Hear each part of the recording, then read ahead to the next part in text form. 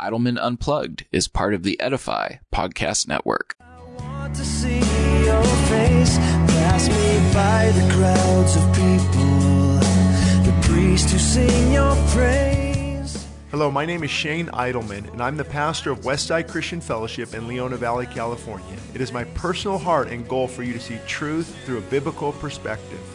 I hope that you enjoy this segment of Idleman Unplugged. Chapter 7, Overcoming Regret, Hope for the Prodigal. Again, I'm reading from my book, Help, I'm Addicted, Controlling the Cravings That Control You. And this is probably one of the most important chapters because here we offer hope. And, many of us look back on our lives with regret that the choices we've made, myself included, and we didn't see it coming. We didn't see what the consequences would bring. And we often overlook the awful consequences of sin because we're enticed by the temporary pleasure of it. In life, we experience either the pain of discipline or the pain of regret. There are countless examples of a young parent who loses visitation rights because of an addiction to pain pills, or a family that is destroyed because of drug or alcohol abuse. Situations vary, but the outcome doesn't. Regret often leads us back into bondage, and the vicious cycle continues. But we can find tremendous hope if we turn to God and encounter the pain of discipline over the pain of regret. Isn't that so true? We encounter one of the other pains, the pain of discipline or the pain of regret. The pain of discipline produces joy, whereas the pain of regret produces anguish. The pain of discipline produces peace, whereas the pain of regret produces fear. The pain of discipline produces assurance. The pain of regret produces confusion. And if I don't say this enough, I want to reinforce it right now. No matter what you've been through, 3rd recovery home, 10th recovery home, 3rd marriage, fallen again, fallen last night, get back on track, repent, move forward, say, Lord, help me, and keep moving forward. Don't stay caught in that vicious cycle of shame, guilt, and remorse, and then you fall back into it. Psalm 107:10 opens with a stark portrayal of bondage. It says, those who sat in darkness and in the shadow of death, bound in affliction and irons. Have you ever been there? Those held captive by sin have no doubt been there, and they can relate. Darkness and depression overshadow everything. And the wisdom of this psalm continues to expose the root of bondage because they rebelled against the word of God. That's the context. Because they rebelled against the word of God and they despised his counsel. Now they're sitting in this darkness and the consequences have come. And the imagery conveys people, kind of stumbling through life or locked in a prison where no one can come to their aid. Their hearts are heavy as a result of despising God and rejecting his truth. The only one who can truly help them is the only one who created them. Same situation with us. The only one who can truly help us is God and God alone. We must cry out to the Lord in our trouble, and he will save us out of our distress. That promise will not fail. He will bring you out of darkness and the shadow of death if you turn to him completely. He can break those chains in pieces. And again, sometimes it's a process. Many people get upset when they say, man, Shane, I prayed, for 20 minutes yesterday and nothing changed. Well, yeah, welcome to spiritual warfare. Welcome to spiritual battle. You've got to seek God regardless. You're not there. Well, I'll try for 20 minutes. I'll try God out for 30 minutes. I'll try God out today. He better do something. No, he doesn't play that way. He's not saying, let's make a deal. He's saying, this is the deal. And the wisdom in that Psalms, that we just read, reminds us that God's promises will not fail if we turn to him. What a wonderful God we serve. He warns us about wandering from him, but then when we do wander and experience regret, he invites us back. But we must come with a broken and contrite heart. We must cry out to God. Oh, that men would give thanks to the Lord for his goodness. Oh, that they would worship him and the wonderful works that he has done. For he has broken the gates of bronze and he has cut down the bars of iron in two. Verses 15 through 16, I believe in the verse we were just talking about earlier from those who are in bondage, Psalm 107. And it's just incredible when God breaks down the bronze. Back then, in the Bible times, bronze was the strongest thing they had. Bars of iron. It says not even those can stop God Almighty. Those are very strong materials, but they're nothing to God. He can break any bondage if we turn everything over to him. Your first and most profound choice is to say no. Then let God handle the rest, okay? There will be withdrawals in the case, for many people, they're withdrawing from the substance. So it is hard. There are consequences that they're working through, and there is pain as they heal. But the pain of discipline is temporary, while the pain of regret often lingers.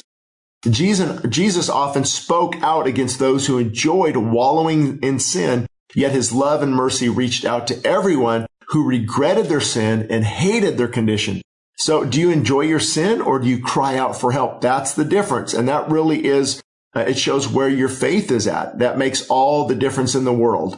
Are you repentant and broken and hate your miserable condition, or do you enjoy it? If you enjoy sin, then there's, the chances are that you don't truly know God and you need to repent and believe.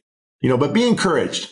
Regret can actually redirect a person back to God, and it can really anchor them into God it can really anchor them deeply into the foundation of God, unlike most people have today. Let me unpack that for a minute. It sounded a little odd. People who've been through a lot of regret, a lot of pain, when they turn back to God, because those who've been forgiven love much, love much. When they turn back to God, often that relationship is very strong. It's very secure. They seem to have a deeper passion and love for God because of what he brought them out of. And Psalm 51:17 says, my sacrifice I'm giving to God, oh God, is a broken spirit. Lord, I give you my brokenness. I give you my contrite heart, and that God will not despise. Regret, when it is used as a stepping stone rather than a stumbling block, can rebuild marriages, families, and lives. Don't let it continue to drive you down. Let it build you up. Regret, pain, depression, fear, and anxiety are often the result of wandering from God, much like a ship that has drifted off course. Once the correct course is set, however, hope, peace, and joy return. God will bring you out of the darkness and out of the shadow of death, and he will break the chains in pieces. Look at Psalm 107:14. Read that, meditate on it, and let God speak to you through his word. You may be in your 5th recovery home, your 3rd marriage, or living in the twilight years with a past full of regret. But God can rebuild and restore, and he can give you that peace that you're longing for. I mean, I know people even 60s and their 70s that have turned back to God, and they regret that they weren't a better father, weren't a better wife or mom, and they regret, tons of regret. But once they give that all to the Lord, and although there's regret, they would like to change some things, this joy comes over them, this peace comes over them, because they are in right relationship with God, and nothing feels better than God being in control. So don't let discouragement and failure define you or stand in your way. I could write an entire book on my failures, but instead, I try to follow the Apostle Paul's advice, and I encourage you to do the same. He said this, forget those things which are behind you and reach forward to those things which are ahead of you. Check out Philippians 3:13. Forget your past mistakes, yes, but remember the lessons learned because of them. Overcome the pain of regret by allowing God to rebuild your life. So I'm just going to close out with a few principles to overcoming regret. Just about 5 quick things you need to know if you want to overcome regret. Number 1, it's only over when God says it's over. Regret can paralyze your progress because you feel that you've done too much damage and you think God can't use me now. But God always uses people who have failed if they realign their heart with his. Number 2, a delay is not a deny. God often prepares us for something great so we can handle the weight of what he has called us to. And that takes time. Figuratively speaking, you don't see a very young apple tree, bear abundant fruit. The tree would collapse under the weight. Likewise, we have growing to do. Personality issues, that we have to work through. We've got attitudes. We've got certain habits. We've got pride that needs to be broken out of us. Again, you never be perfect on this side of heaven, but you'll be a lot better than the person you used to be when God begins to remove the dross from the gold, and you come out in the refiner's fire pure gold, ready to use at the master service, even with some impurities, but at least he'll get the biggies out of the way is what I call them. And there is a saying that we have when I was in construction: the deeper the foundation, the stronger the structure.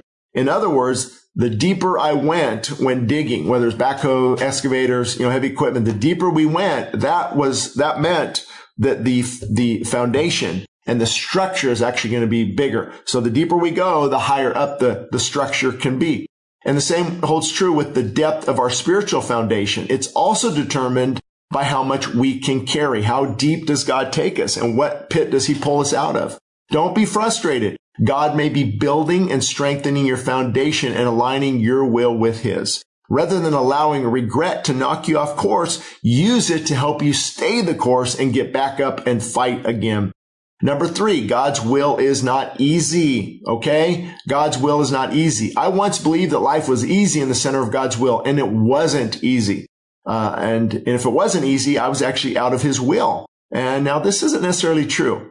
We should have peace in the center of God's will, but not freedom from difficult circumstances. So yeah, at times we may fight, bouts of anxiety and depression and fear because we're out of God's will.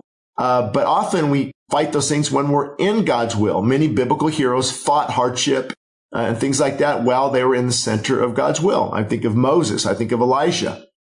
I think even Jesus in the Garden of Gethsemane. I think of Peter. I think of Abraham. I think of David. I mean, just about every one of them. Samson. How can we determine if a challenge that we are going through is the result of being out of God's will or, let me rephrase that. How can we determine if a challenge is the result of being in God's will? There we go. Or if the difficulty we're going through is because of disobedience? Well, first, ask yourself if your motives are honest and if there is any sin that you are harboring. Second, focus on obeying God's word and the convictions of the Holy Spirit. Third, seek biblical counsel and use wisdom. God will direct you one way or the other. Again, try to see challenges as opportunities for growth. Being in the center of God's will does not prevent challenges. It sometimes creates them. In Matthew 7, chapter 7, 24 through 27, Jesus told the story of a wise man who built his house on solid rock, which is God's word, rather than on shifting sand, man's philosophy. As a result, his house withstood the storm. Isn't that interesting? We all go through the storm, but who withstands the storm? It's those who build their house on Jesus' words and obey him, obey the Bible. On the contrary, the foolish man who built his house on the sand lost everything. Notice that both men encountered the storm. Adversity comes to all of us. In life, I've seen storms come right before God opens a huge door, and they test our faith and they test our family as well and our marriages. So expect the storms, but know that you can weather them successfully as you look to God's word for the answers and stay the course. Number 4, God is not on our timetable. Oh boy, that preaches, doesn't it? God is not on our timetable. God gives us godly desires that line up with his will. Timing is everything. And it's been said that a gift from God given too soon can cause much harm. For this very reason, I thank God often for giving me kids later in life and not during my 20s. Much like an enormous jigsaw puzzle, God's will has many pieces that must come together in his time, and then we start to see the full picture. In retrospect, I see that God used my regret to reposition me. They were not wasted years, they were waiting years. And I could go into a long pity party about how many years I squandered due to, alcohol abuse and things like that. Or I can thank God for delivering me and using me. Same holds true with you. Don't stay stuck and stupid. Get back up, fall forward, and begin to move in the right direction. And don't keep falling, don't keep failing. It's not an excuse to sin. But I am telling you to get back up and fight again. And that's really how we get through life, to be honest with you. Finally, number 5, never forget that it is God, not you, not your willpower. That is God who helps us stand firm in Christ. 2 Corinthians 12:9. God is faithful to lead those who are willing to follow. Are you willing to follow? So I just want to encourage you, a lot of people reading this are in a state of depression and regret. I mean, 9 times out of 10, that's why they picked up this book. So with regret, don't stay there. Again, you regret, I blew it. I'm losing my kids possibly, everything from losing kids to a restraining order to a DUI, to even, being locked up in jail for a season. And there's tons of regret, and that regret the enemy uses to keep us pushed down. So what we need to do is say, you know what? The devil hit me, got me good with the right hook, and then in came the left hook. I fell, but Lord help me. I'm going to get back up. I'm going to be a testimony to you. I might even write a book on my experience. I might even preach a sermon series. And I know it's going to be tough, Lord. I'm going to fill my mind with your truth. I'm going to get rid of those destructive relationships. I'm going to stop going to the places that pull me down. And Lord, help get me back on track. Use this as a stepping stone, not a continual stumbling block on the way down. So hope that helps. Chapter 7 of my book on hope for the hurting. In the next chapter that we're going to get into, we'll be pushing through withdrawals. And that's very important because a lot of people fall back into sin, back into their addiction, because they're trying and then the withdrawals hit. And then I just want to take away this pain. And so they go back to what medicates them, and then they fall back into the bondage again. So that's chapter 8. And I'm looking forward to reading that next.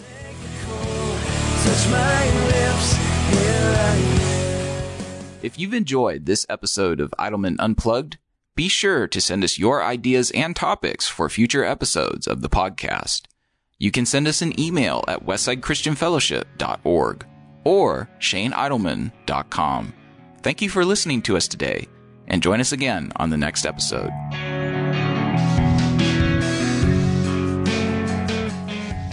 Thank you for listening to Idleman Unplugged. For more information, visit us at shaneidleman.com. Again, that's shaneidleman.com. This podcast is part of the Edify Podcast Network. Edify is a faith-inspiring app that brings together thousands of the best Christian podcasts in one place for your listening enjoyment. Cut through the noise and grow your faith by diving into the world's top Christian podcasts today. Download the Edify app for free from the App Store or Google Play, or by going to edify.app. That's edifi.app. El Paseo Publications proudly supports the Westside Christian Fellowship Radio Network. We are committed to quality in Christian publication. Free ebooks can be found at westsidechristianfellowship.org under free ebooks. Books such as What Works for Men and What Works for Young Adults will help readers understand that the obstacles ahead are never greater than God's power to take you through. Books such as What Works When Diets Don't and Feasting and Fasting demonstrate how health can be achieved from a biblical perspective. Other free books such as Answers for a Confused Church and Desperate for More of God show the importance of fully surrendering our lives to Christ. And One Nation Above God is a must-read for anyone concerned about the direction of America. Again, free downloads of these ebooks are available at westsidechristianfellowship.org. We are happy about partnering with the Westside Christian Fellowship Radio Network.